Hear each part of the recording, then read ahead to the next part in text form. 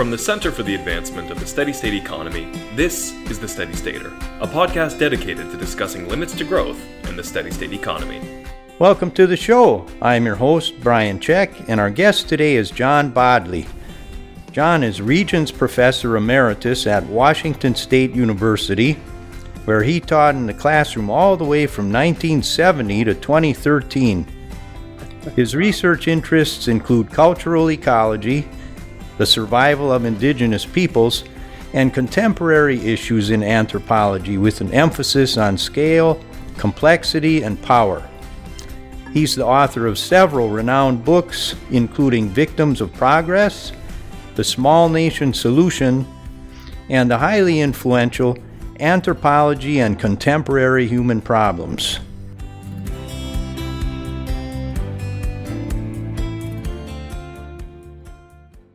John Bodley, welcome to the Steady Stater.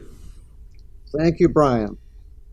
John, I first heard of your work, 20-some years ago, and it was called Anthropology and Contemporary Human Problems. I've had that book in my mind the whole time, and I'm really happy. This is really a privilege to be able to talk with you today on the Steady Stater. Well, thank you.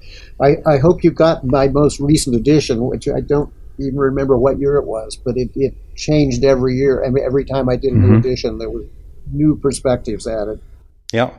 Well, I noticed that most of your books have been into a number of editions, so that's a sign of good writing and very effective and influential writing. Thank you. Well, John, we're accustomed to talking with ecologists, economists, policy wonks, and politicians on the Steady Stater. We've long sensed, though, that we're missing a lot of the puzzle pieces by not having more input from anthropologists such as yourself. Can you give us an elevator pitch for why Steady Staters need to familiarize themselves with anthropology? Well, I think the main thing is that it gives a lot longer perspective. And if we look at what people were designed themselves to be, it's in a steady state economy. So anthropologists would focus a lot on what I call the tribal world, which is like the first 200,000 years or so of human existence. In that world, we were all living in steady state economies.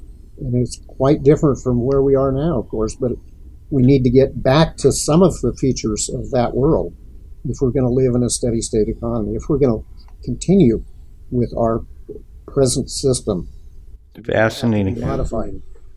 Right off the bat, that's a very encouraging aspect to anthropology then, because, we're accustomed to thinking that it's such a long way from where we are now, but in fact, it had been the human condition for eons. It's our basic humanity. And in fact, more people have lived in the tribal world. If we consider all the people that have lived and died in the last 200,000 years, more people were tribal than what we see today, even with the huge expansion of population now. So this is really who we are. Good point. Who we were. Well, you certainly know that in ecological economics, we talk a lot about scale, which for us connotes the size of the human economy relative to its containing, sustaining ecosystem. That's how we distinguish scale from just size, period. Now, you talk a lot about scale, too, but your connotations are a little different, aren't they? Well, I think they apply it more broadly. Because scale can be applied to time too, and as well as things. And when we do this as orders of magnitude of time and of things, we can really get a different perspective on it. One way into this is to think of thresholds in relation to scale, and that as you go up by orders of magnitude in whatever we're looking at, you cross a threshold and things become qualitatively different. So it's not quantitative by itself. The quantitative difference leads to a qualitative change. And if we think of things like wealth accumulation as wealth increases, say the individual wealth or household wealth by orders of magnitude, it gives people different capabilities. And those different levels give people different capabilities to influence the system. So the people in the growth category and the higher levels of growth can then drive the growth machine and make the economy bigger, because that benefits them more than it would other people. Is that what you refer to in your books as elite-directed growth? Absolutely. Mm-hmm. So people that have the highest levels of wealth, really, because wealth is more important than income in this respect, they're the people that can push the growth machine, can direct it in such a way that they can concentrate benefits for themselves, and they can shift the costs to the rest of society, the people that are at lower wealth levels and therefore have less power. So they pay the costs, and the environment pays the costs, but the people at the highest levels of income are harvesting the benefits. Of course, that gives them an incentive to keep pushing the growth machine. You know, I should ask you, if steady staters could only read one of those books of yours, which one should it be? Yeah, that's a good question. Probably the Small Nation Solution, because that highlights the benefits of keeping decision-making low, keeping your political system low, and maximizing the democratic input and the human dimension. And I think that's another important concept here, that there are cultural processes that relate to the scale of the system, of the cultural system. And that in the tribal world, which is really a steady state economy, humanization is the dominant process. And that means taking care of people. That's all the focus is on. In a politically organized world or cultural system, the focus becomes taking care of the political system and political leaders or rulers. And that puts the human side in second place. The third system of the commercial world, then the emphasis is on profit making and corporate business. And that can overpower the political system, which in turn overpowers the human part. Right.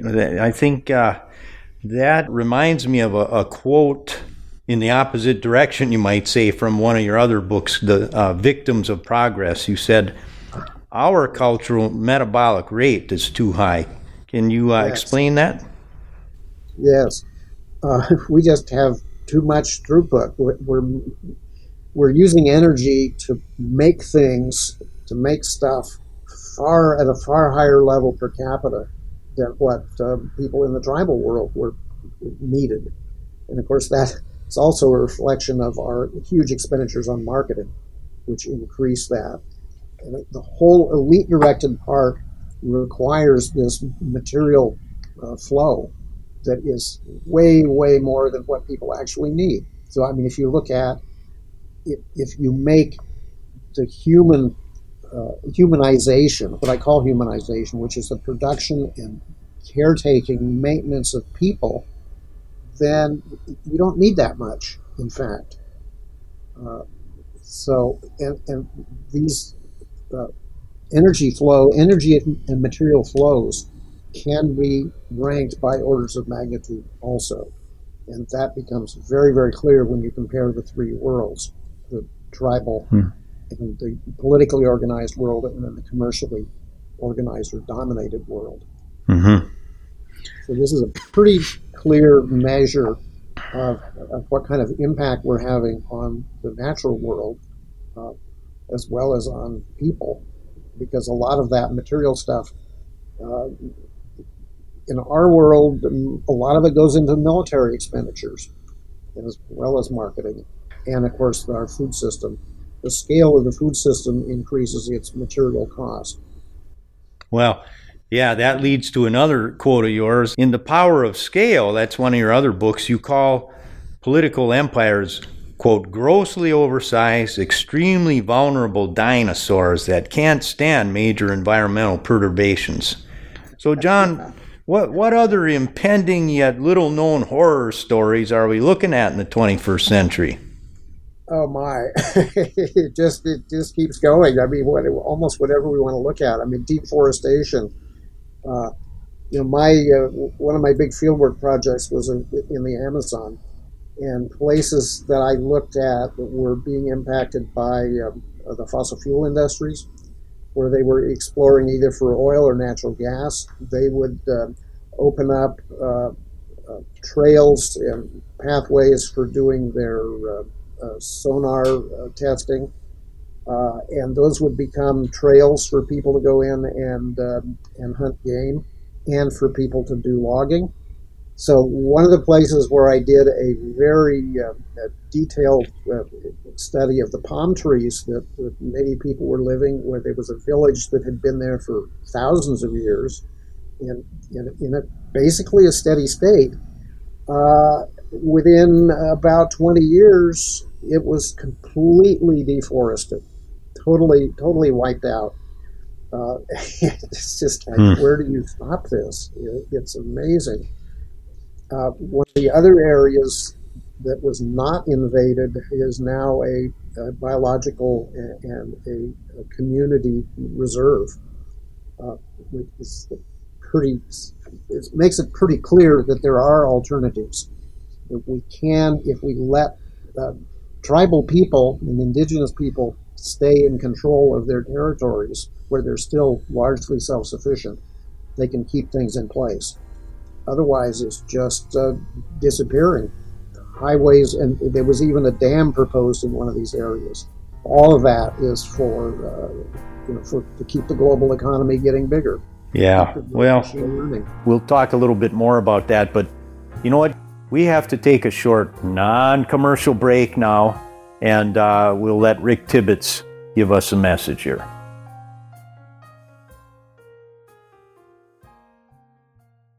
Hi there. We hope you're enjoying the show. Did you know that in addition to this podcast, you can stay up to date with the Steady State economy on social media? Cassie has its own Facebook, Twitter, and LinkedIn pages where we share new Steady State Herald articles, podcast episodes, news about the degrowth movement, and important organizational announcements every week. You can find us on Facebook and LinkedIn by searching Center for the Advancement of the Steady State Economy in the search box, and on Twitter at Steady State Econ. The @ being the @ symbol, and Steady State Econ being all one word. Be sure to like and follow our pages and share them with your network to spread the word and raise awareness of the need for a steady state economy. Now, back to the show. You know, at Cassie, we talk all the time about what we call steady statesmanship in international diplomacy, or the application of steady state economics toward global population and consumption stability. It sounds like we might find some good tips in your book, The Small Nation Solution, to give us some guidance in honing our steady statesmanship. Do you talk much? Do you have policy proposals per se, or no? There are policy proposals. In fact, quite a few. Because just for example, with population growth, one of the things that we can compare is in the tribal world, which was steady state. Women were empowered to make family planning decisions, and that, of course, has a huge significance today, and I think it's just as relevant that women need to be able to regulate family size. There are the other thing. I think the big concept is that the political focus needs to be on distribution rather than production. So increasing production is relatively easy as long as we have the flow of energy and materials. But what's much more difficult is making sure that what is produced gets to people that need it, and that the emphasis be on things that actually benefit people.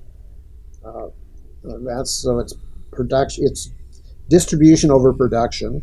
It's also an emphasis on wealth versus income.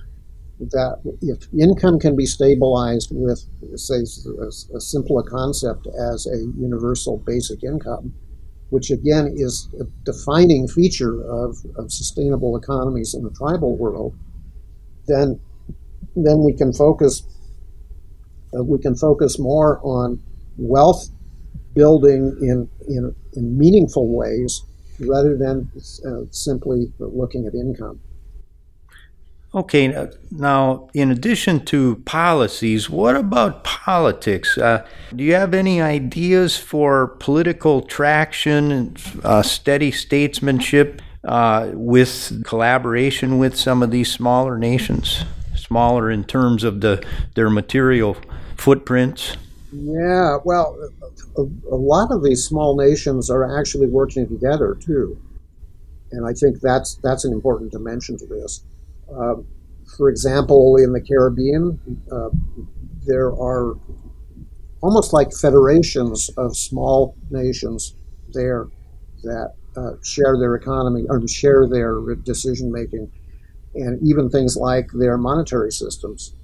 So, yeah, I think that small nations do provide all kinds of models for political organization that gets the subsidiarity and the irreducibility and the heterogeneity processes all in place. Good models for how that can work. Pacific Island nations are doing the same thing, particularly the ones that are worried about rising sea levels. They're forming, in effect, federations of linked organizations, linked governments that are working together to press at the global level for their rights, their human rights. Mm-hmm. Mm-hmm. Now, let's shift gears just a little bit, and then maybe we can wind it down with this.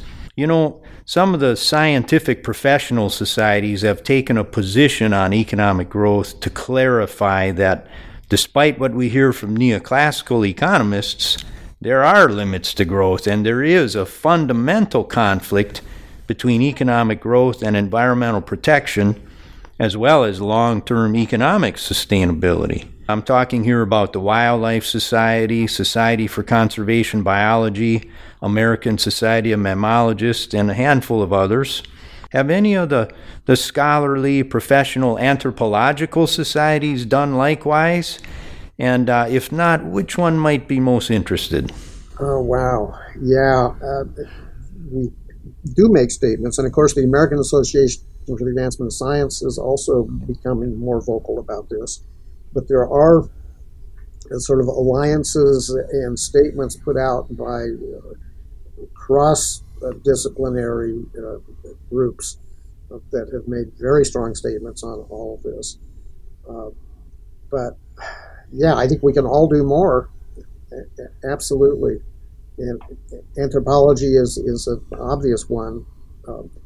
There is a Society for Applied Anthropology, and we've been pretty focused on these questions. But I think we can all do more. Absolutely. Right. Well, I guess with every bunch of problems, there are little silver linings here and there in terms of advantages to scale too, I suppose. Oh yeah, no, that's getting the decision making at the right level. Right. Recognizing that some problems are irreducible; they have to be global. Mm-hmm. So we have teams, international teams of scientists that are really working together. And China, for example, has become amazingly prominent in a lot of this research. It's truly remarkable and very, very encouraging.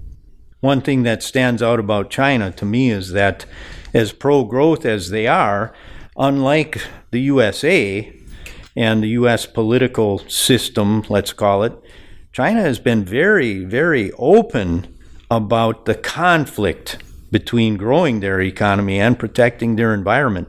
I mean, they have actually at times lowered their growth rate plans.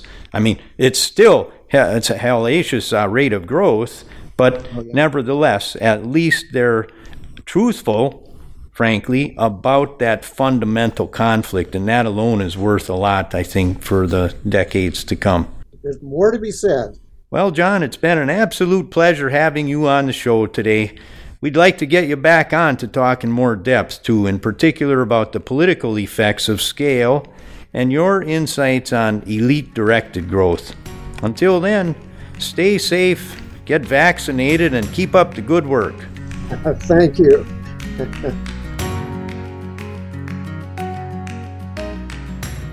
Well, folks, that about wraps her up. We've been talking with John Bodley, the great anthropologist. I'd go so far as to call him the steady stater's anthropologist.